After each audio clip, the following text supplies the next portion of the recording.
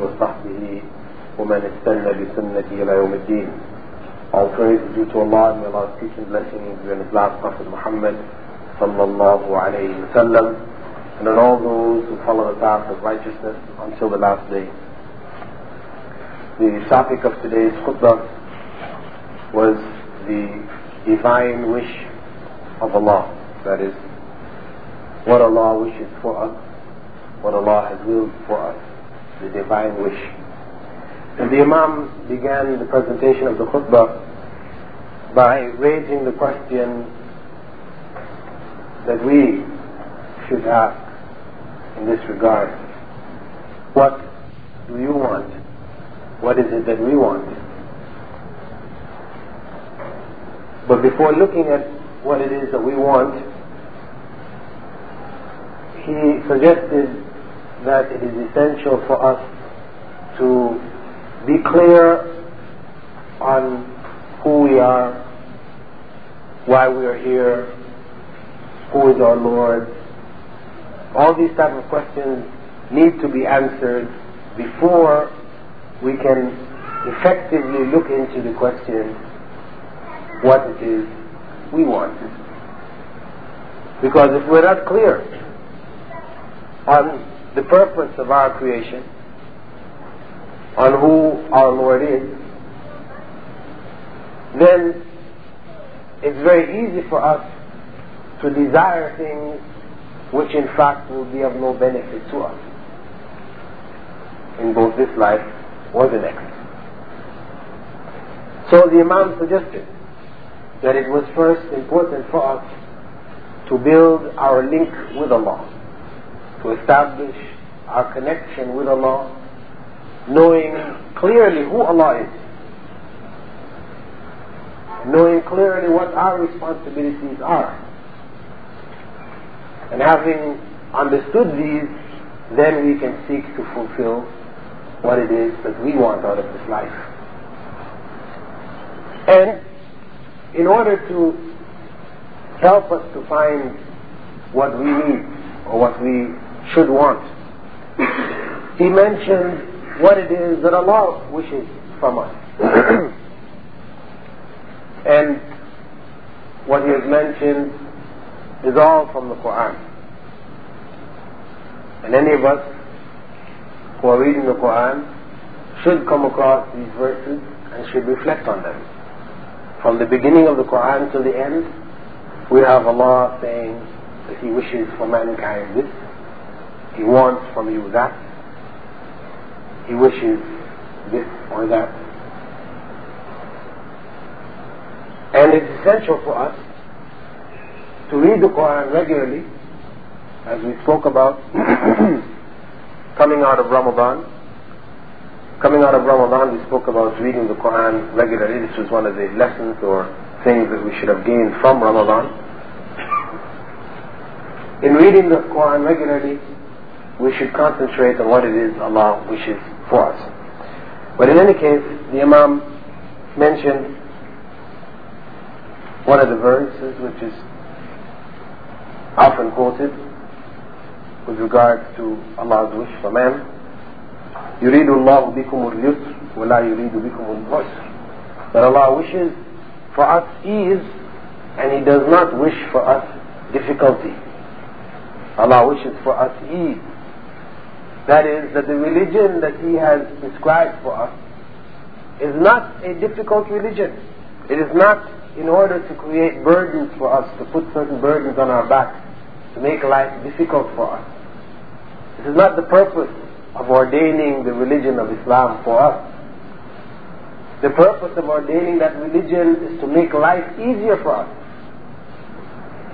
And if we grasp the essence of the religion, if we understand both the letter and the spirit, then the ease that is in the religion becomes clear to us.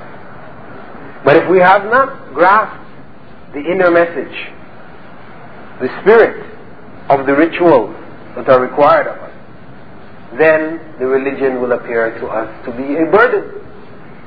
Getting up in the early morning to make fajr, fasting, giving of our wealth, all of these things, for somebody who is not conscious or not understanding of what is behind these things, it appears to be a series of burdens.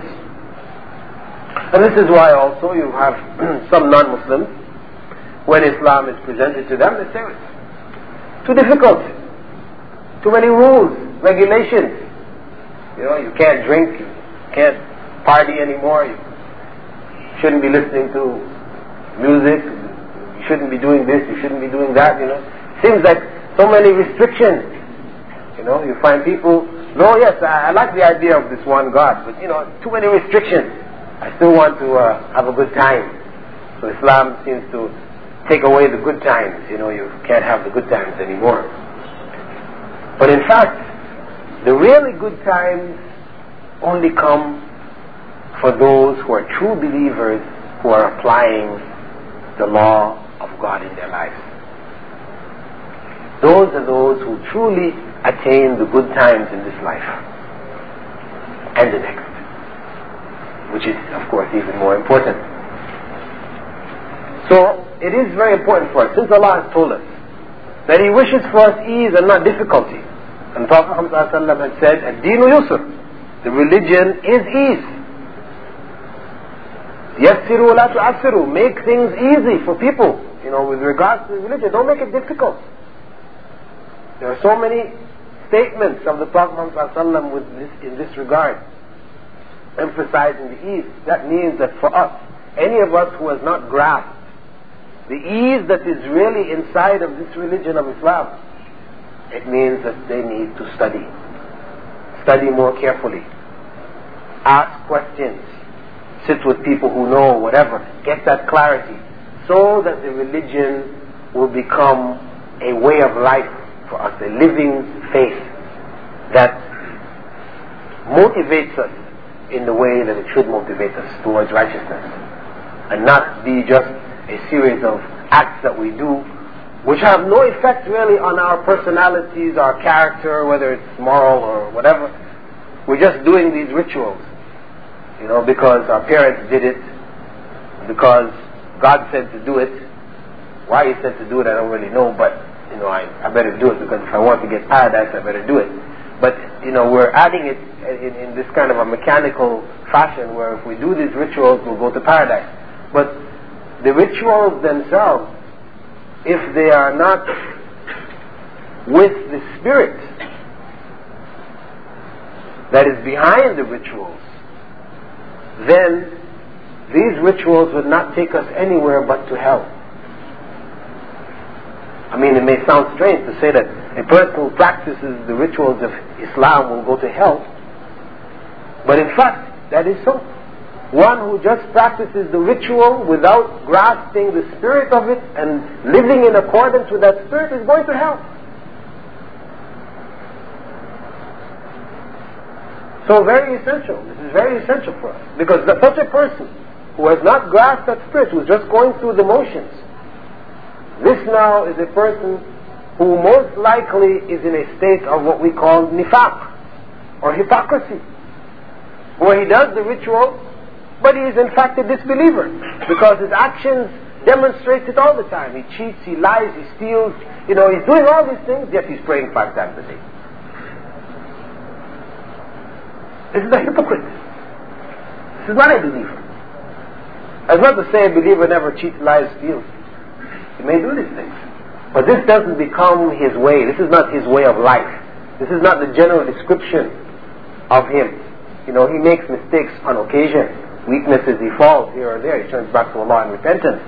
But this is not his general description. We know so and so, he's a Muslim, he's known as a liar. He's a known liar, he's a known cheat. He brings people over here to work, and all the people who work for him, complain about him. They sign contracts in the Philippines which would promise them certain salaries. They came here, and this man has changed and given them new contracts and said, either you accept this or go back home. They already spent 1 year's salary trying to buy this visa to come here to work, and the man puts this in front of them. What do? They have no choice. And this man is praying 5 times a day. What good is that prayer?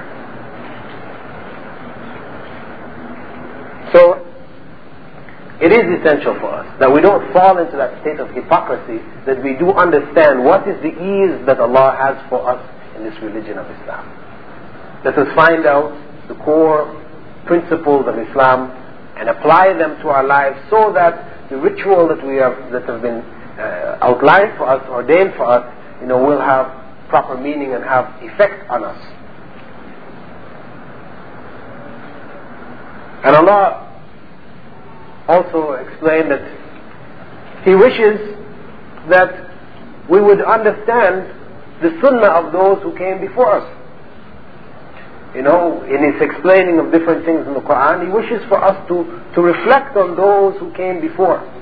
The different nations, the people, their personalities, Pharaoh, nations, the Ad, the Samud. All these people that are mentioned in the Quran are mentioned in order for us to understand how Allah operates with man.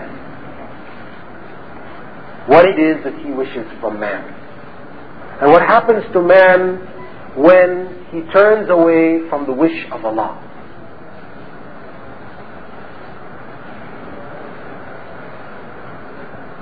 Allah mentions elsewhere in the Quran, يُرِيدُ اللَّهُ أَنْ يُخَفِّفَ عَنْكُمْ وَخَلَقَ الْإِنسَانُ ضَعِيفًا. That Allah wishes that things would be made lighter for us. We find in the religion, for example, when we're traveling, the regular prayers that we have to pray, those that are made up of 4 units are shortened down to 2. And we're allowed to pray the Zuhur and Asr, the 2 midday prayers together. And the night prayers, Maghrib and Isha, we can also join and pray together. This is concessions which Allah has given us, taking into account our needs, our weaknesses, the difficulties that we may face at different times. Though we're required to fast in Ramadan when we're traveling, we're excused from fasting. So we see constantly throughout the religion where Allah has made different concessions and made certain ease for us, reducing what is essentially good for us and easy for us, also reducing it even more, making it even lighter. So that there is no excuse for not turning to Allah.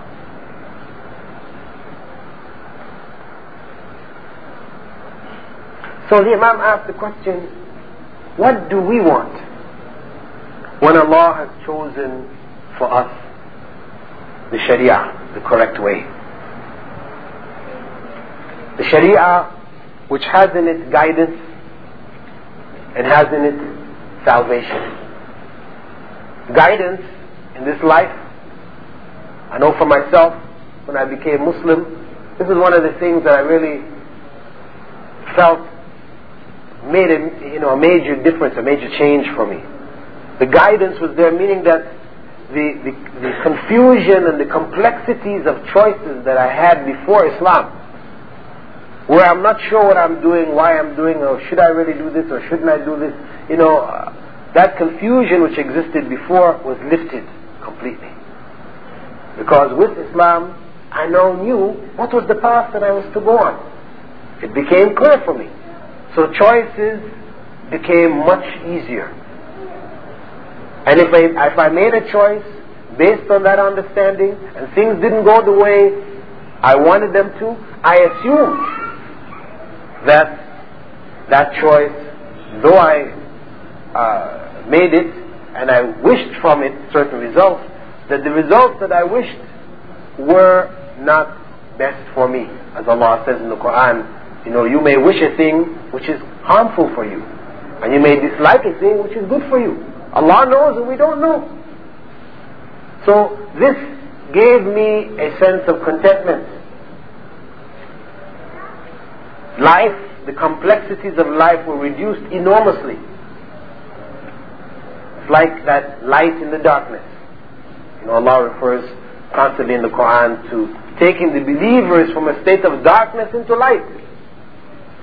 Now the way is clear. Satan takes people from light where the way was clear into darkness. The opposite.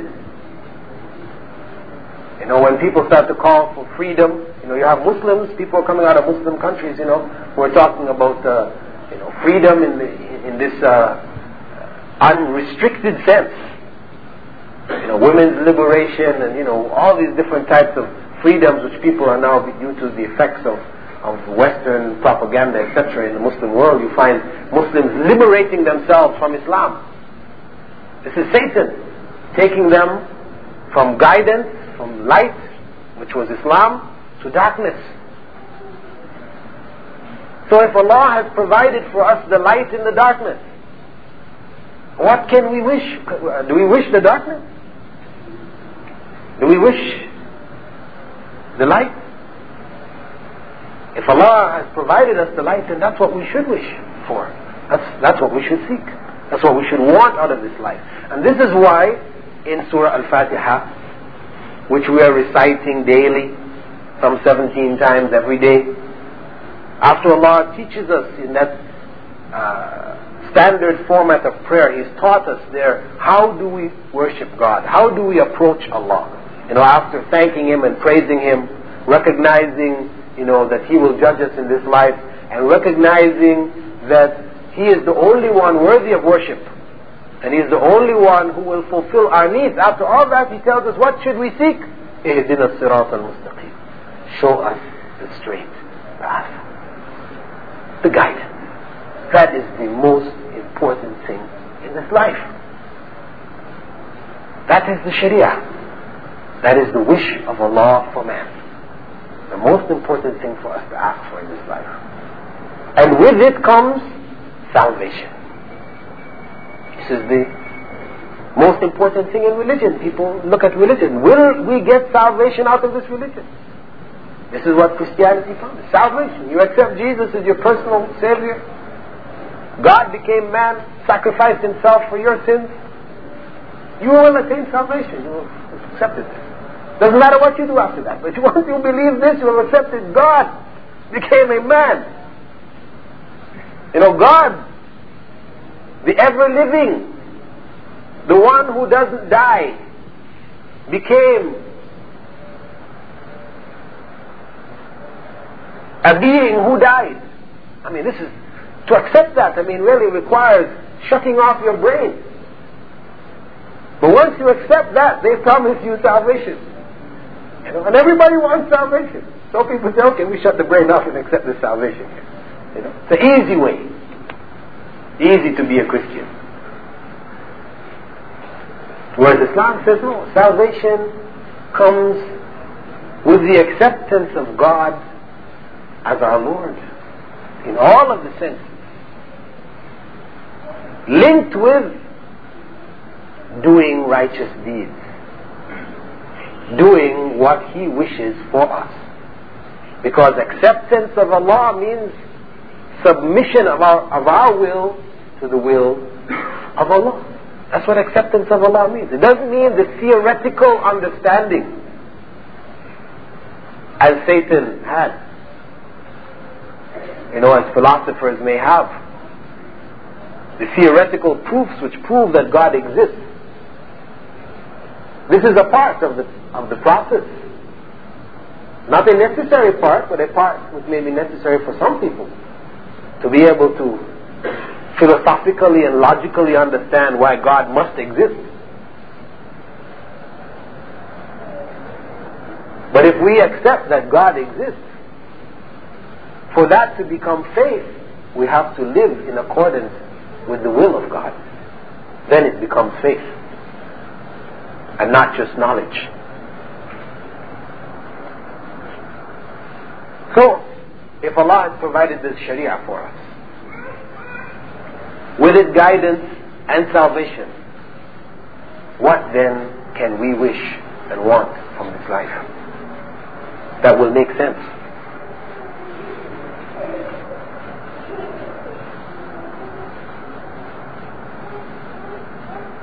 And the Imam went on to point out some things from history, the history of Muslims,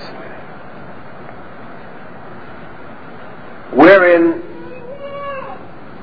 the wish of Allah we see fulfilled. The example given, first example, was that of the Battle of Ahzab, or the clans, when the Prophet Muhammad and his companions were in Medina, all of the various Arabian clans got together for a last-ditch attempt to finish him off. And those who were hypocrites sought to avoid being involved in this battle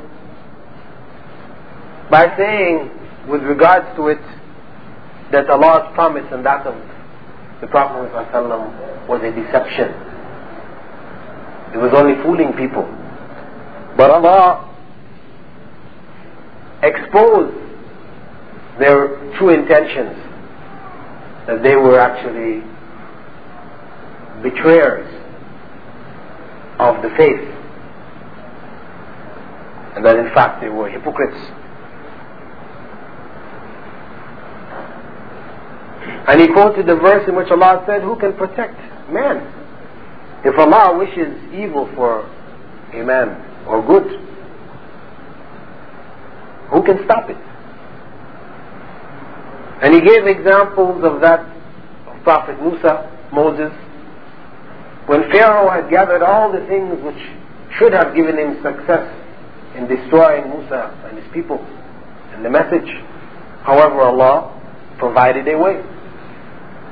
The opening of the Red Sea and allowing Musa and his companions to pass through and destroying Pharaoh. And he also gave the example of Prophet Abraham, wherein he destroyed the idols of the people in an attempt to let them reflect on what it was they were actually worshipping and help them to turn back and recognize God as their true Lord. However, their response was to find him out and to burn him, set him on fire as a sacrifice in defense of their Lord, the false God. However, again Allah intervened, commanded the fire to be cool from Prophet Ibrahim alayhi salam, and he came out unaffected. A sign and a miracle to further convince the people that he was a messenger of God, that what they were doing was false. However, as Allah says in the Quran, there are people who in their disbelief, the disbelief has reached so deeply into their heart that if the dead came out of the grave and spoke to them, told them, and Allah sent down from the heavens, revelation in a bag, they wouldn't believe. Just would not faze them.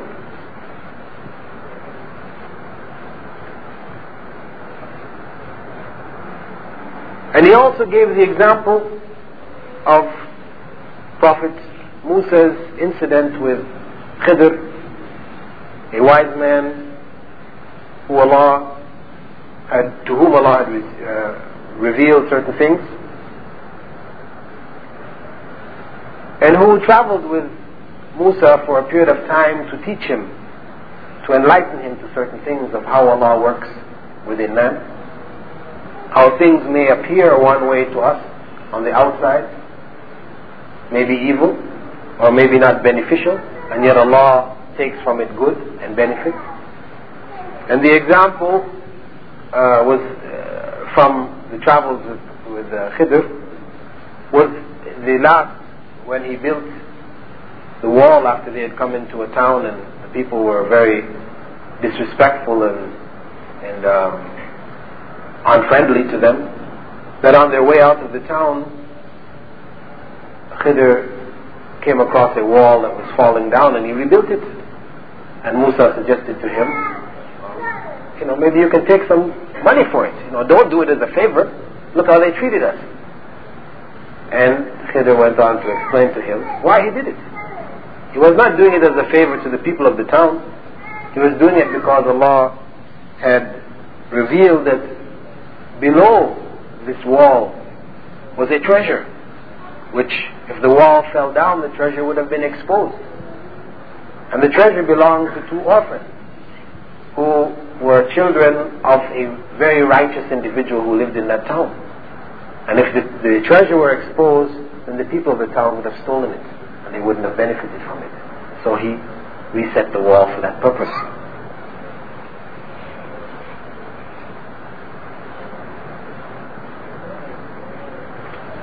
So, as he emphasized, without Allah's mercy and forgiveness, we would all be lost in this life. And it is essential for us to make a distinction when we talk about the wish or the will of Allah between what we call His legal wish, al-irada al-shar'iyya. That is, what He wishes for us with regards to religion, how we live our life. He wishes for us Islam, but He has given us a free will to choose it or not.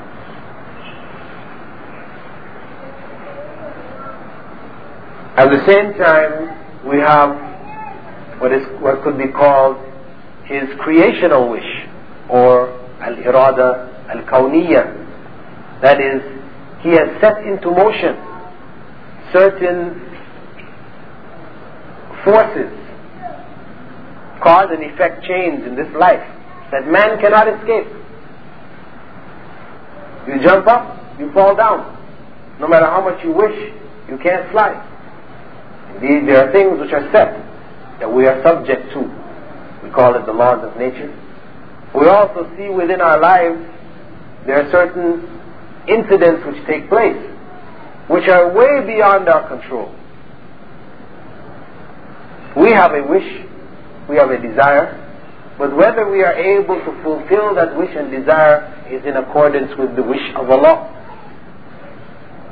So ultimately, what takes place in this life is in accordance with the wish of Allah. So what is best? Is it better for us to have a wish which is not that of the wish of Allah? And there is no guarantee that we will be able to fulfill that wish anyway? Or is it better to have a wish which is in accordance with the wish of Allah?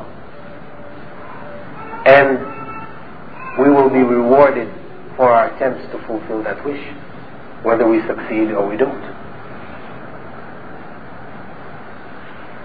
This is the question. And this is what we should reflect on. Making our wish in accordance with the wish of Allah. Because when it is in accordance, then this life for us becomes a total reward. We are blessed in all aspects. As the Prophet ﷺ said, the life of the believer is a wondrous thing. Because when good comes to him, he's thankful to Allah. It doesn't make him, oppressive. He's got a lot of money now, he's got control, so, he changes. He becomes corrupt. No, he's thankful to Allah. And He gives the right of man in it. And more. So he's blessed by it. And when he faces times of difficulty, he's patient. He knows it's by the will of Allah. And there is good in it for him. For him to take whatever lessons there is in it. Because no evil befalls us except as a result of the wrongs that we have done.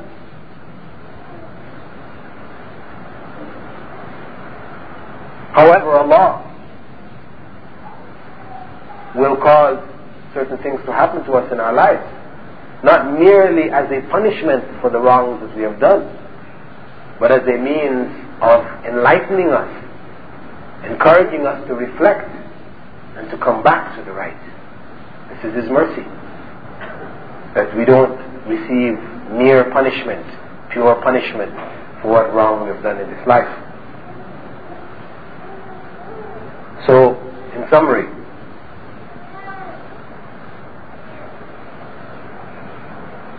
it is important for us to decide what we want out of this life. But to be able to make that decision effectively, we have to know who Allah is, what it is Allah wants from us, so that we can intelligently make decisions and set wishes, hopes and desires, which will benefit us not only in this life but also in the next. And also very important for us to seek to understand the spirit of Islam, the spirit which is behind the various commandments which have been ordained for us, which will help us to realize the beauty and the ease which lies in this religion of Allah, and thereby make us more appreciative and more able to live Islam as a faith not based merely on rituals, but a faith which is alive in our hearts and manifests in our actions.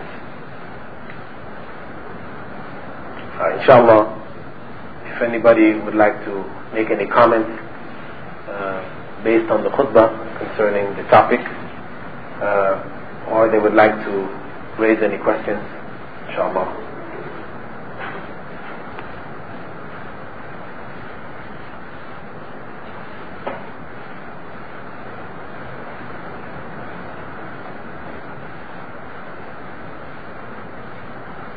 Okay, whilst you're thinking about it, last week we spoke briefly on the first part of the Shahada, our declaration of faith, bearing witness that there is no God but Allah, and what it meant. And I mentioned that in this part of the khutbah, or after the khutbah this week, I would speak briefly on something of what is meant by the second part of the Shahada, وَأَشْهَدُ أَنَّ مُحَمَّدًا رَسُولُ اللَّهِ, and we bear witness that Muhammad ﷺ is the messenger of Allah.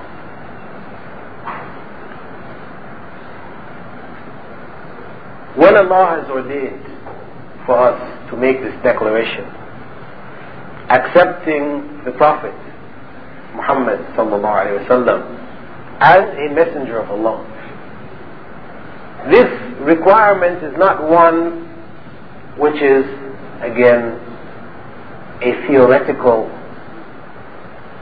acceptance, a piece of knowledge that is written in a book, but a part of the faith and practice of Islam. Because Allah has said in the Quran, مَن يُطِعِ الرَّسُولِ فَقَدْ أَطَاعَ اللَّهِ, whoever obeys the messenger has obeyed Allah. So the acceptance of the messenger is not just recognizing that he was a messenger of Allah, but accepting his commandments, whatever he has asked us to do. We accept it as we accept the commandments that Allah has given us in the Quran, that we don't separate the two. That's why the declaration of faith has two parts to it. Both have to be there.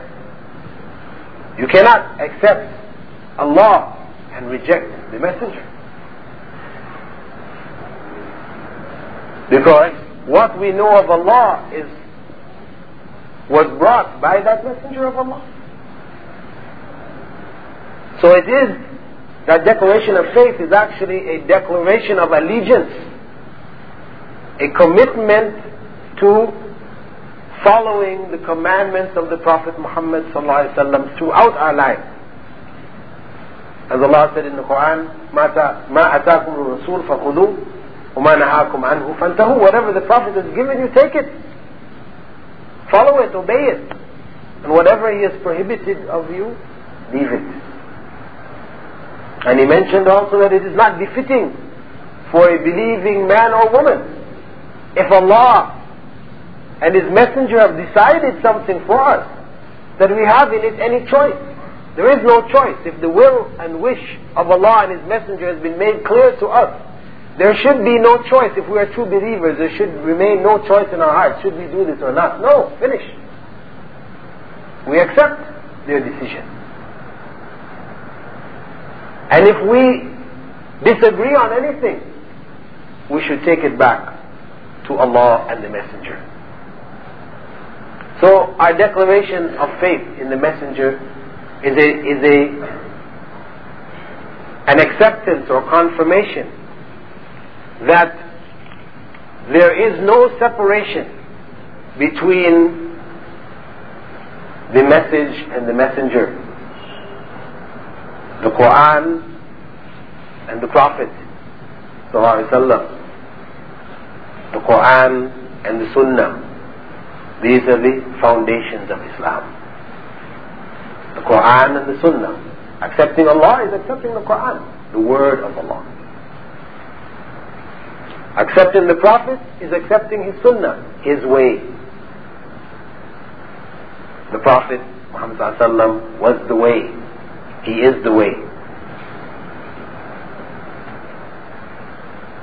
So, it is essential for us as Muslims, once we have made that commitment, to find out what is the way. It's not enough for us to say, well, we're Muslim, fine, and we bumble through life, not knowing what was the Sunnah, what is the way of the Prophet Muhammad ﷺ. It is essential for us.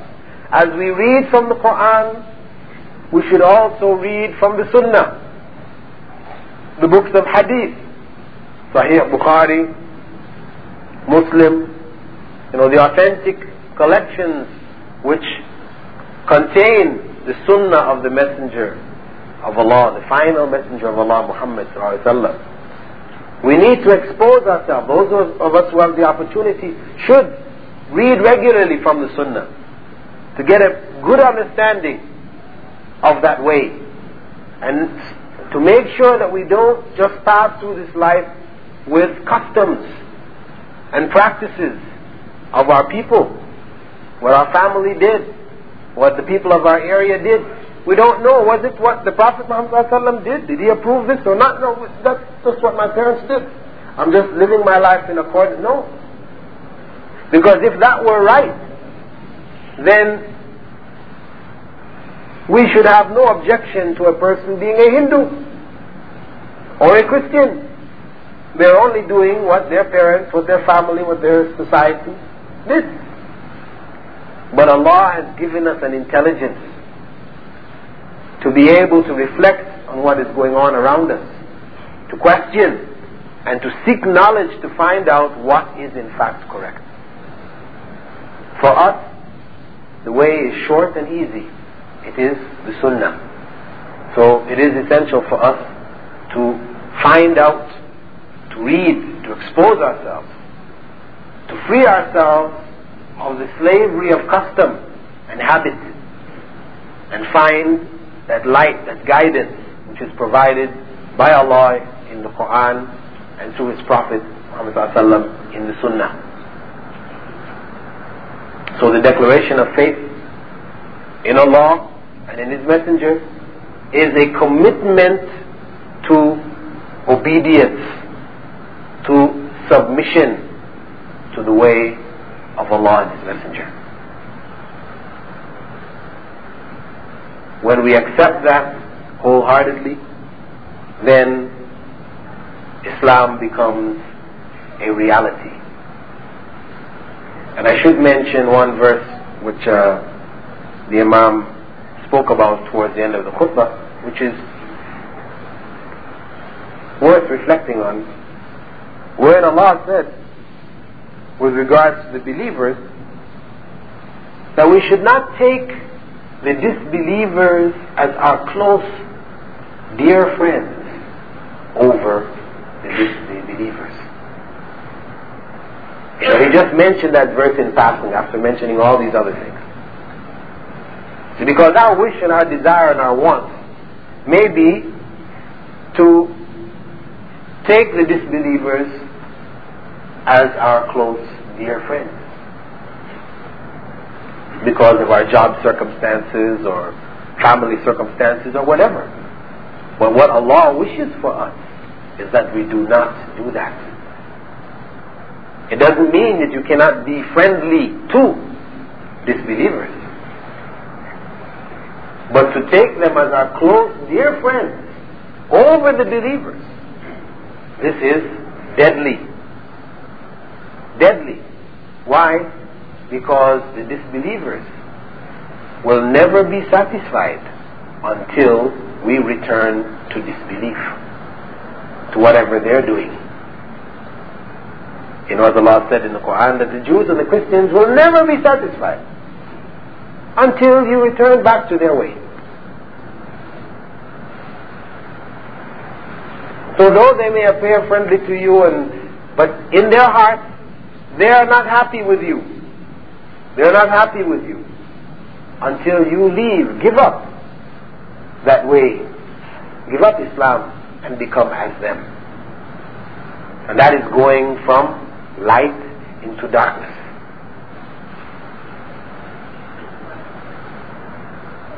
So it is very important for us to have as our close and dear friends, confidant, the one to whom we reveal our innermost desires, etc., as being the believers. These are people who are concerned about your welfare truly.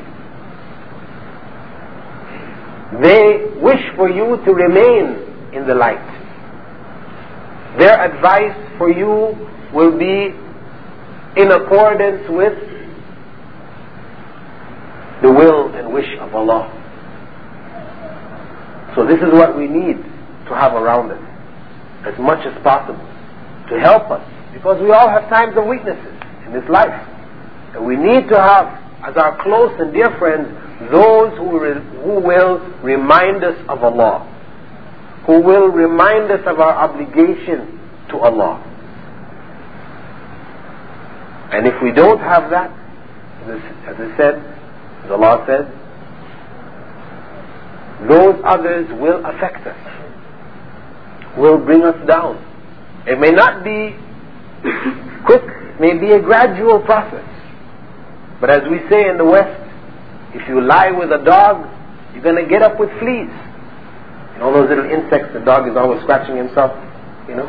If you lie down with him, some of them are going to jump from his body onto yours. You've got to get up scratching yourself. You're going to be affected. If you are not in a position of affecting, that is, you're giving dawah, you have these non-Muslims to whom you are friendly, who you treat kindly because of Allah's commandment. Allah has given you a duty to carry the message to them. They are part of Allah's creation. They're your brothers in mankind, in humanity. So you carry that message. You are affecting. If you are not doing that, then they are affecting. They are affecting you. There's no neutral, like, it's okay, they're not affecting me. I can't get any message across to them, but they're not having any effect on me. No. There is no middle point. Either you are affecting them, or they are affecting you. And the Prophet ﷺ said that you will be raised on the Day of Judgment with your friends. So be careful about who you choose as your close friend.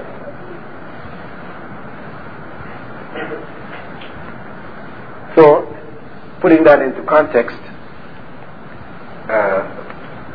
the requirement for us with regards to our declaration of faith is not only to accept Allah as our Lord and Muhammad ﷺ as the last messenger of Allah to mankind, but to live in accordance with that acceptance, to live a life in accordance to the Sharia, the wish and the will of Allah for man. From the sisters, since we have no questions from the brothers, question, the witr. Is it permissible to do it as 3 units together, or do we have to do it as 2 and 1? We may do it as 2 units followed by 1 unit, or to do it as 3 continuous units. We have the choice either way. It could be 3, it could also be 5. or 7, 9. You know, the Prophet ﷺ did it in other combinations besides 3 continuous units. Question with regards to this? Oh, that because the Prophet ﷺ had also pointed out that it should not resemble the Maghrib prayer, which is where we have the sitting in the second unit before standing for the third. That the way in which witr is done, or should be done, with 3 units is that we don't sit after the second, but we continue and do the sitting in the third.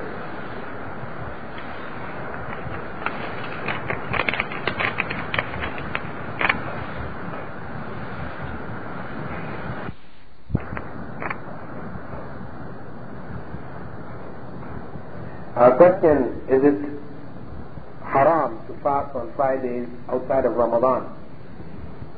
No, it is not. In fact, it is perfectly okay to fast on Friday as long as you're fasting either the day after it, that is Saturday, or you were fasting the day before it, which was Thursday. Or if there was a particular date in the month that you regularly fast, that it was just your, you set a program for yourself, so you regularly fast on that day, and it happens to fall on the Friday. But preferably, if we're going to fast on Friday, then we should fast on the Thursday before it or the Saturday after it. But to choose Friday as a day of fasting, to choose it as a day, this is prohibited in Islam, because Friday is looked at as like a weekly Eid for us, for Muslims, and we, as such, should not fast on that day.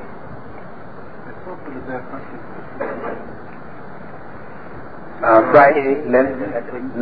Yeah, the Nia is also very important, because the Christians on Friday, they don't eat fish and olives, so we should stay away from it.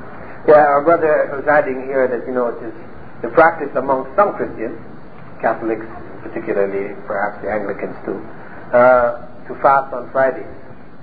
And that we are generally enjoined in Islam to avoid imitating the practices of others, Christians, Jews, etc.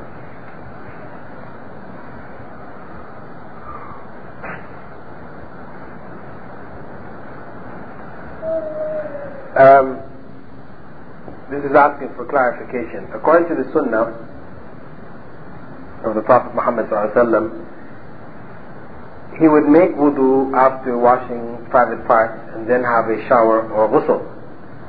If we're not allowed to touch the private parts after wudu, does it mean that we must also continue the shower or ghusl without touching these parts?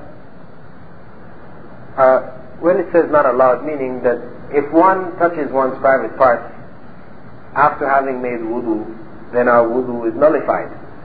It's not to say it is prohibited to touch your private parts. If you're using the bathroom or cleaning yourself, of course, it's perfectly allowed, permissible. But the method of washing ourselves, the ghusl, the complete bath, is preferably in the format of washing our privates first, then making wudu, and allowing the water to come over the whole of our body, in order as not to touch our private parts after having made wudu and then nullify that wudu that we had made.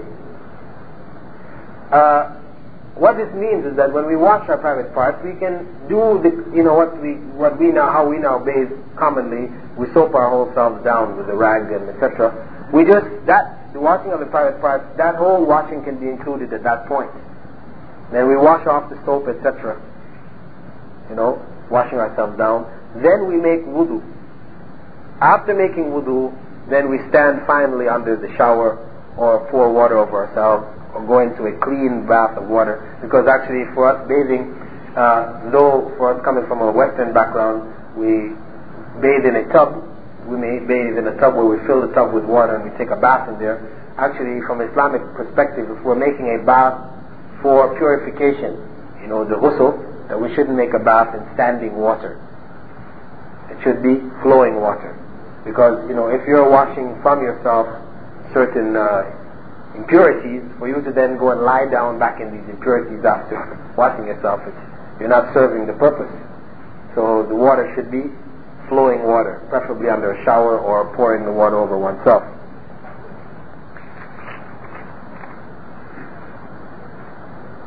How would we wash off the soap and shampoo from all parts of the body? As I mentioned, that could be done initially with the washing of the private parts. Question, is the ghusl the same as a shower? Not necessarily. The ghusl from janaba, that is where we are, we have the requirement for having passed sperm or having an orgasm for women, or coming out of a state of menses. This ghusl should involve washing the private parts and then followed by wudu and everything else.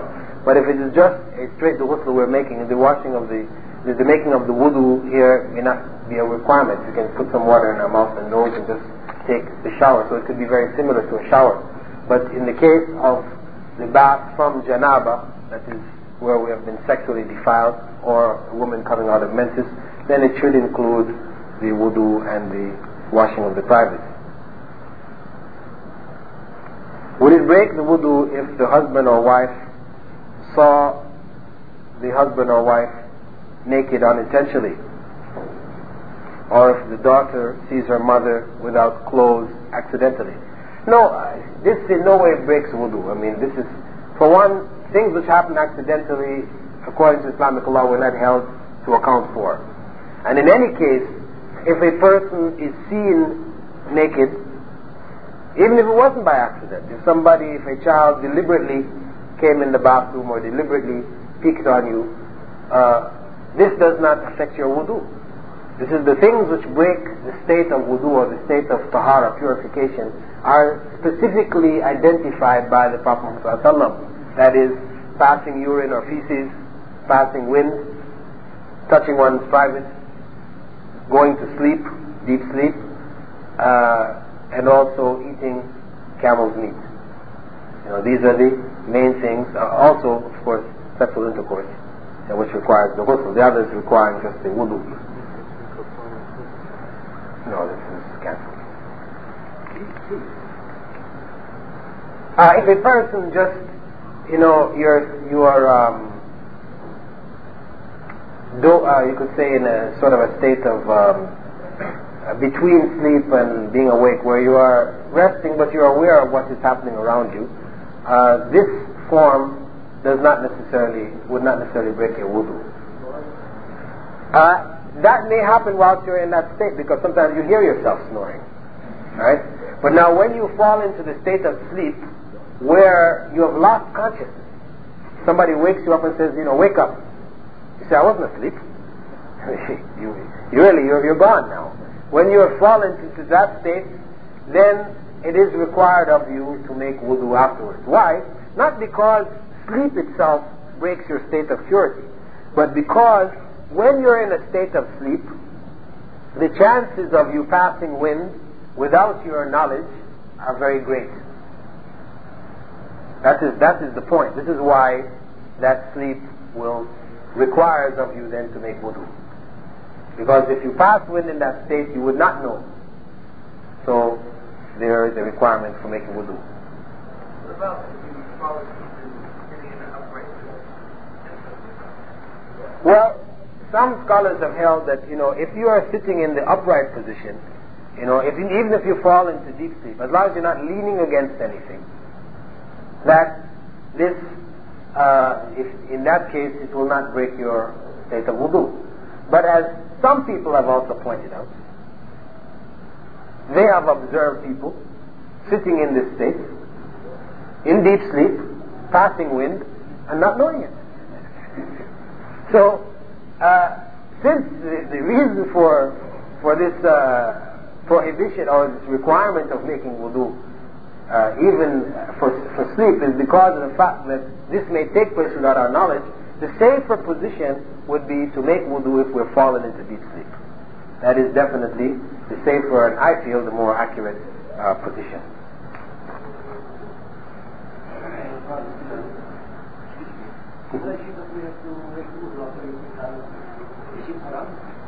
No, the eating, why we have to make wudu after eating camel's meat? It is not haram. The eating of camel's meat is not haram.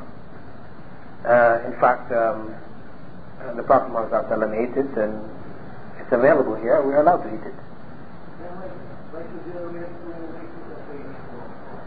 Now, the camel has a particular status, which is different from the other permissible animals to us.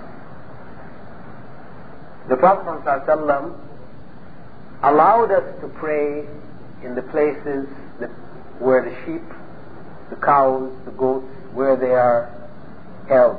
The pen, sheep pen. We're allowed to pray in it. The companions asked, can we pray in the places where the sheep are gathered? Where you pen them, where they hold them together, right? Or a corral, hold the cows. He said, yeah. And they asked, well, can we pray in the place where the camels are? He said, no. And he mentioned that because there is an evil jinn, shaitan, that is linked with the camel. How it is, of course, you see, we're talking now about the unseen, because we don't see the jinn that's with the camel, but the Prophet ﷺ has informed us, and he didn't know except that Allah informed him. So there is something about the camel. Some people have looked into the nature of the camel also. If we look in terms of the animals that we're allowed to eat, we see that these, generally speaking, are the calm animals. The cow, the sheep, the goat. But those which are carnivorous, the tiger, the lion, were prohibited to eat. And the camel seems to be sort of halfway there. Camel, for those people, although we might see he seems to be a relatively calm individual, those people, the Bedouins will tell you about the camel, very, very, very vicious. He crack your neck with his jaws. You see, they have to be very careful in handling him. So Allah knows that there may be something about his nature which we are protected from by making wudu. This is speculation, of course. This isn't fact. I'm not giving you any fatwa or anything. It doesn't matter, right? I'm just relaying to you what has been said, people's reflection. But fundamentally, we have been informed. Some people have tried to explain this away. You'll find in some books, and I've seen this, written, where a story was given that on one occasion the Prophet ﷺ was sitting with a group of his companions, and one of them, who had eaten camel's meat, broke wind whilst they were sitting there. So, in order not to embarrass this person, he just said, whoever has eaten camel's meat should make wudu. Right? So the man got up and made wudu. But this is not true. It's a false story. It's commonly related, and I've seen it in Arab news in reference to this question, which was raised in the column Islamic Perspective. He mentioned it in there, but it's false. Not authentic at all. Not an authentic tradition at all. It's clear there is something different about the camel. For Jews, the eating of the camel was prohibited. If you go back into the Torah, it is a prohibited animal. So some scholars have also suggested that it is sort of in deference to that earlier revelation. Allah has made things a little easier for us. We're allowed to eat the camel, but in recognition of its earlier prohibition, we make wudu from eating it. This is an opinion. Allah knows. But the fundamental principle is that the Prophet ﷺ clearly stated that for those people who have eaten camel's meat, it is required for them to make wudu if they had wudu previously. He said eating camel's meat. The meat is different from the milk. No.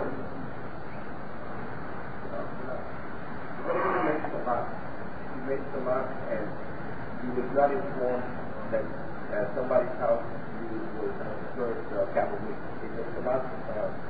No, well, this is again, beyond your knowledge. Allah accepts it. What happens outside of your control, outside of your knowledge, this you're not held to account for. So you made salah believing that what you ate was okay, and then you're not. Your salah would be acceptable. Is it okay to eat horse, zebra, elephant? Well, there are different prohibitions concerning the horse, the domesticated horse, or is it domesticated horse? It is domesticated donkey. Yeah, I've forgotten exactly what it is concerning the horse, but some aspect. Somebody recall with regards to the horse exactly what is the ruling? I know the domesticated donkey you're not allowed to eat, but the wild donkey you may eat. Can somebody just research it and bring for us next week anyway exactly what the ruling is concerning the horse? Oh, I'm okay. But this. No. It's not about the chest of the horse. I mean, it's clear. There's a clear allowance or disallowance based on whether the animal is domesticated or not domesticated. Somebody anyway can research it, and bring it back. Can somebody take responsibility for that next week? Okay, brother Abdullah. About the elephant. Not eat them, maybe spongy. You cannot eat the flesh. It's spongy, the flesh is spongy. You cannot eat like it. No, nobody eats it. Eat it. Yes. It is maybe certain parts, I mean, certain parts are eaten like the dub, right? The lizard, this dub. I mean, commonly they will eat the tail part, right? Not the main part of the body. So it may vary, And the frog, for example. There are many other areas. The frog, it's allowable. People usually eat the legs of the frog and not the rest of the body. I thought that amphibians in general are not allowed. No, there's no prohibition on amphibians. Clearly, you can read it in Sahih Bukhari when the companions were saying, we'd eat the frog, and if it was available, we'd serve it to our families. In Sahih Bukhari. There's no prohibition on amphibians. Frog is allowed. Frog is not a carnivorous animal per se. Alligators are carnivorous.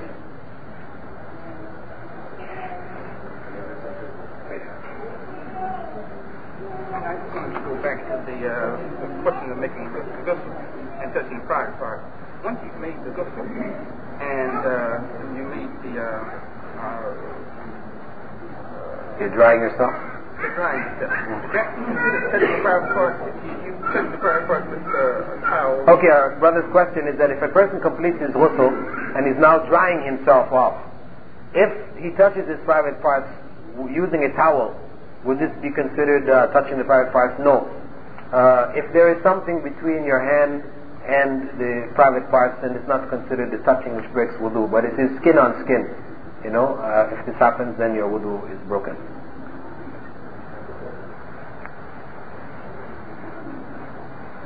Question concerning, is there any chance, women in salah, any chance at all of making salah without wearing socks due to the extreme heat?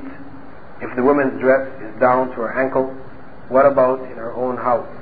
Well, the traditions concerning covering the tops of the feet are very clear. So if a woman is having a dress made, she should make it going down to the top of her feet. Finish. If she decides to wear it to her ankle, then she should wear something covering the tops of her feet. Socks. So whether it is in her own home or whether it is, in a masjid, the tops of her feet, are considered a part of her aura, or the parts of the body which should be covered in prayer as well as outside of prayer. If she is outside of prayer, she's in the presence of people whom she may marry. Inside her home, if she wears, anything, even if she wore a miniskirt and it's her husband, it's no harm. But if she's in the presence of people, other males and females, males who she could marry, then she should cover herself up to the tops of her feet. Question?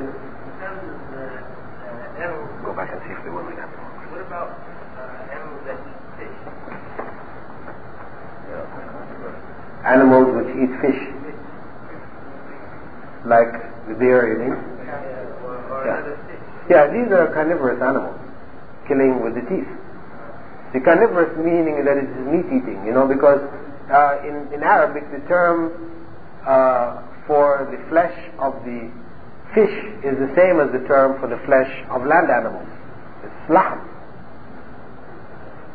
What about other fish that No, the ruling concerning the fish, our brother is asking, what about the fish that eat other fish?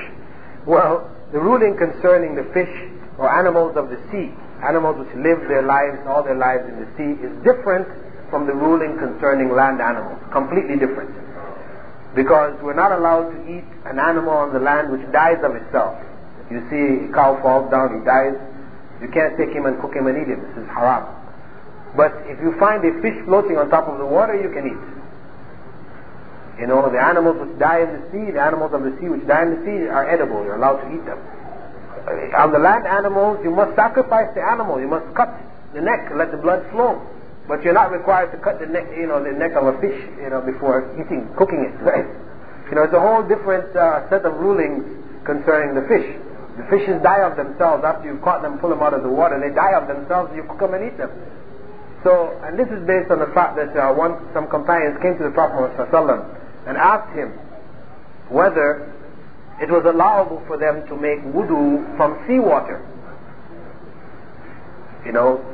Because they traveled, they were fishermen, they would travel on the sea.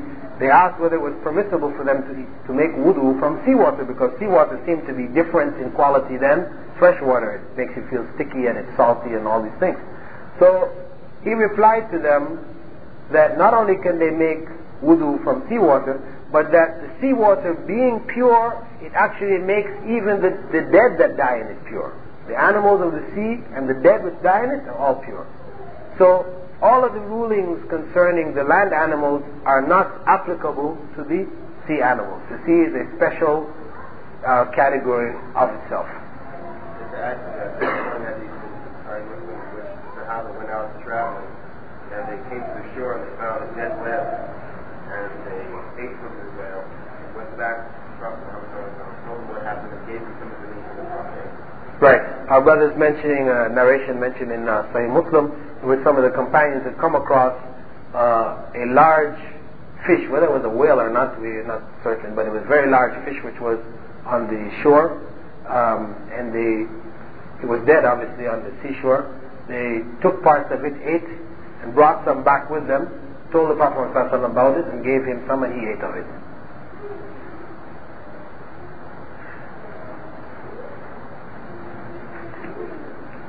Okay, if there are no other questions. Is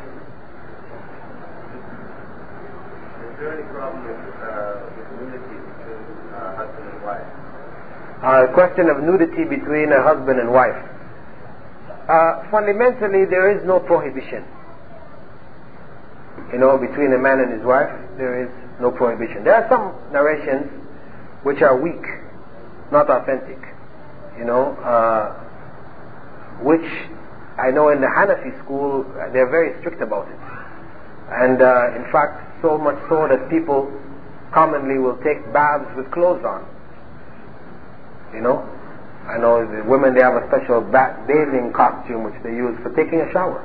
They will not take off all their clothes to take a bath even.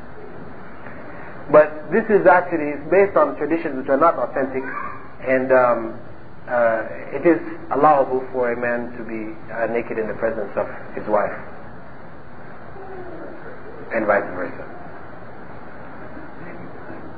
But in general, let me just add that to just be walking around the house, in a state of nudity, in Islam it's considered really not appropriate. It's not really appropriate that one as a norm walking around one's house, one should have some clothing on, right?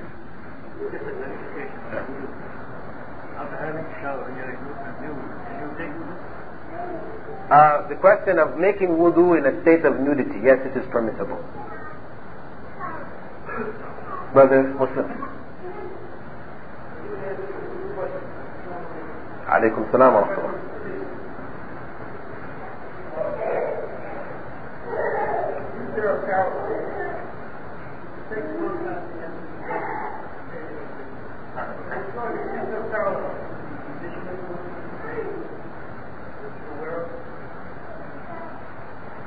Is there a parallel to to the conditions of the Muslims today.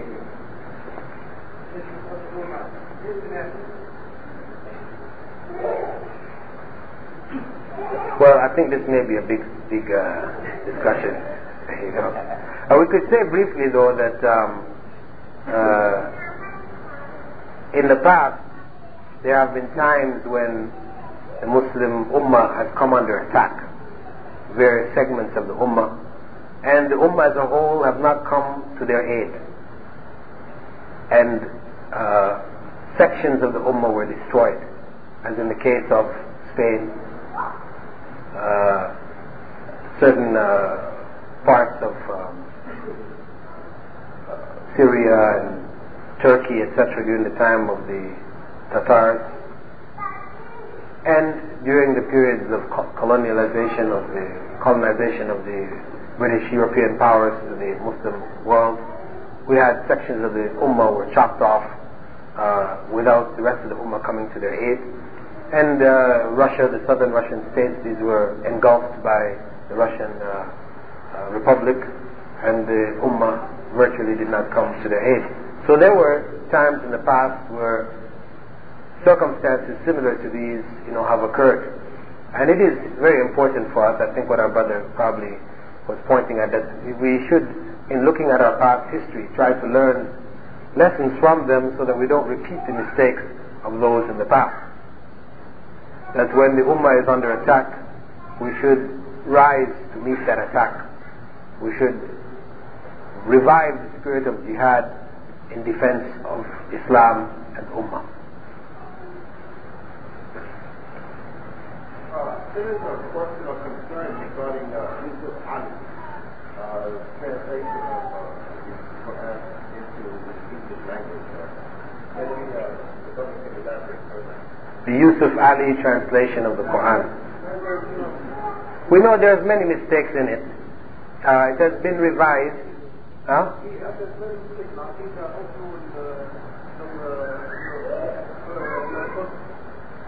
Yeah, there are many mistakes, mostly in the commentary. In the main text of the Quran, basically, very few mistakes. But the main mistakes are in the commentary, his views, as he explained in the very beginning of the book. If you read carefully, he says, he has read the opinions, the commentaries of the early scholars, but, where he didn't feel they were appropriate, he took his own decisions, So he basically, it was from his own, from himself. The commentary itself was from himself, and because of that, there are many errors. He was affected by the thoughts of the time, and at the same time, we also know that he was from a deviant background known as the Buhra. The Buhra is one of the deviant branches of the Shia, and the Shia, especially, this is the Ismaili, the Dawoodi Ismaili group, and they stress very strongly symbolism, and this is why you find in his commentary it is full from beginning to end with symbolism. He's always taking these verses from the Quran and interpreting and giving the symbolic meanings. This is other than the issues of Aqidah, but this is a tendency throughout his interpretations to turn things into symbolism. And so one has to be very careful. The revision which was printed by the Malik Fahad or King Fahad Press, has remedied many of those mistakes. However, they have not caught all. There is a recent translation which is available on the market now, the Mohsin Khan Hilali translation, which had been around for some time but had more or less gone out of print. It has been reprinted recently here in Riyadh, or actually I think in Lebanon, and brought in, and it has been revised by Mohsin Khan himself, because Dr. Hilali is dead now. May Allah protect him and have mercy on his soul. And this is now available in the Batha Jaliyat office. What price did they sell it to you for, brother? 50 riyals. Actually, this is an exorbitant price. The price is supposed to be 25 riyals for the du'at. This is 25 riyals for the du'at, and 35 riyals for anybody who just is not involved particularly in da'wah but just needs the copy. you know, it is 35 riyals. You can get this from Dar es Salaam bookstore, printing. I can give you their phone number and address there on the Bar Street. Afterwards you can pick it up there. That is the official price that it should be sold at, between 25 riyals and 35 riyals. 50 riyals is an exaggerated price. Yes, I'm recommending this over the Yusuf Ali translation because it also has in its commentary the hadith from Sahih Bukhari which are related to the various verses. So, you know, it gives you even a better understanding. And also this translation was based on the tafsir of Ibn Kathir and At-Tabari. You know, the choice of expression or explanation in the translation itself is in accordance with the commentary, one of the most classical commentaries of the Quran, which is that of Ibn Kathir.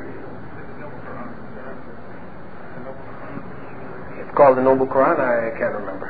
Yeah, it's called the Noble Quran? Yes. Okay. Now, how about this new translation of Yusuf Ali? He has a new edition. The revised one coming out of the King Fahd. No, not the one from Medina. Out of the Amana press. Yeah. This one, it is no better than the revised one from Medina. And I heard a lot of negative comments from various ships besides yourself on the one from Medina. They said they spent 10 years on translation, and the commentary is more well. No, the one from Medina wasn't, it was a revision still of Yusuf Ali. It wasn't a new translation, you know. And it wasn't really 10 continuous years. What happened is that, you know, they formed one committee and they started working on it. And then the committee broke up and they formed another committee. So, you know, over the years, many different people have worked on it. They reached a certain point and some people went back to the beginning again. And, you know, it was done in a very unprofessional way. How about the Pikmin? They have one like Pikmin. Pixel, Marmaduke Pixel's translation.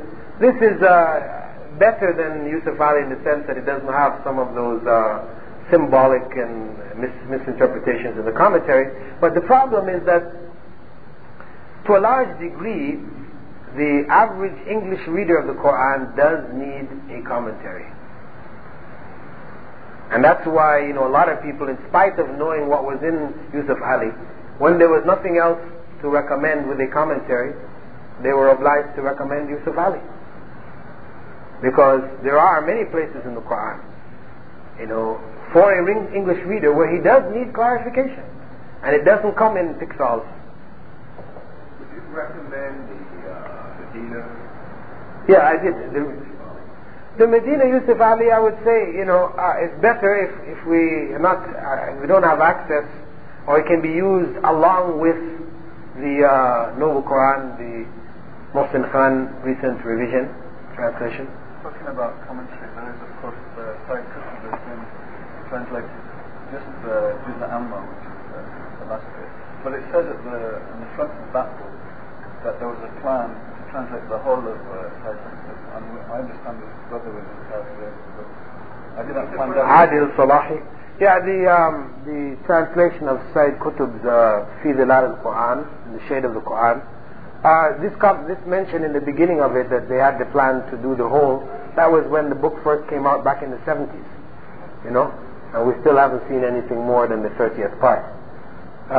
Other parts, you know, sections, we can see there's translation going on because it has been appearing in the Arab news, you know. Other parts have been regularly, but it has not been printed. We also have the complete tafsir of Maududi called The Meaning of the Quran. This is available mainly in Pakistan. They're selling it here quite expensive at one of the bookstores in Oleya, but it can be gotten from Pakistan for about 200 riyals. Here they're selling it here for about 400 plus riyals. Although, you know, still Maududi's tafsir, I mean, it has certain weaknesses in terms of the use of hadiths which are not authentic. quite a few in there. So one has to be careful, in some of the conclusions drawn from hadiths which are not that reliable. Since there are misrepresentations in Yusuf Ali's Quran, translation of the Quran, do you, shall we read it? Or do you, those who want us to stop reading it? I mean, if they affect that. Well, as I said, if you concentrate on the main text of the Yusuf Ali Quran, Well, I mean, if they the commentary, be careful. Just have to be careful.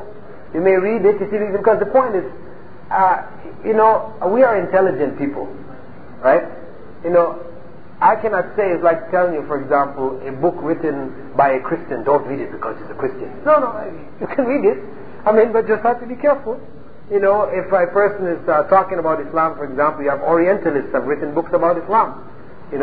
I would not say don't read these books. No, I would say concentrate on learning and understanding your Islam first before going on to other sources which may be, questionable. But at the same time, if one is careful, one keeps an open mind, doesn't just accept things blindly, then one may read even Yusuf Ali or books from any source. But we just have to be careful. We don't just read it and then take this whatever it said there as being fact and we're going to start quoting it. If we find something which appears unusual, then we need to check it out first. Check with some other sources. Find out, is this in fact true? Then if it is confirmed for us, then we may convey it to others. Clarification, I just need your opinion. Spending money and going for Umrah at this time. Spending money and going for Umrah. Because money I want to spend on Umrah. Is it better to go on Umrah or give to needy Muslims around the world? Is it better to go on Umrah or to give it to needy Muslims around the world? Well, there is reward in both. Which would be the better if I decide? You have to look at yourself. Maybe you need Umrah more than, if you feel, you're feeling in the spiritual lows, and Umrah, can help to bring you up and get you back on the path, then maybe you need the Umrah better, more. So I think if you've made, if you find you've made a number of Umrahs before in the past, and there is not a particular need for you in the sense you don't feel a direct need, that to give that money to those who are in need, other Muslims are in need, this may be more noble. It may be more rewarding.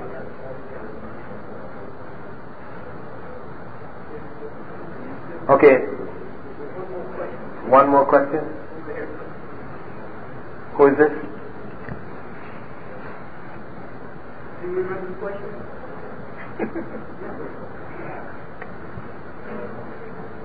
The brother was just asking, is it makruh or haram to speak during khutbah in Salat Jummah? The speaking during Jummah is haram.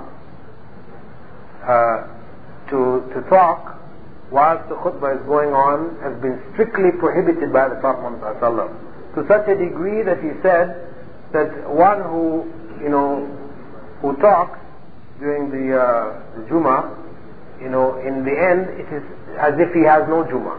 He has destroyed his Jummah. One who plays with stones, pebbles, distracts himself with cracking his knuckles or reading his watch or whatever, such a person, is affecting and destroying his Jummah. And one who says to his companion, be quiet, though his companion is talking and what he's doing is wrong, even this act in and of itself is also prohibited. So although you might be trying to do something good, because of the fact that if all of us are given the permission to start to tell everybody around us to be quiet and so, then it could turn the Jummah into a very noisy affair, even though people are doing or commanding the good, but it would destroy the whole spirit of the Jummah and prevent many people from being able to benefit from it. Inshallah, we'll close the session now. It's 2 o'clock. سبحانك اللهم وبحمدك نشهد أن لا إله إلا أنت نستغفرك ونتوب إليك. And we ask Allah to help us to reflect on the Sharia, Islam, the ease that is in Islam, to find that ease so that we can live Islam as it was meant to be lived. Amen.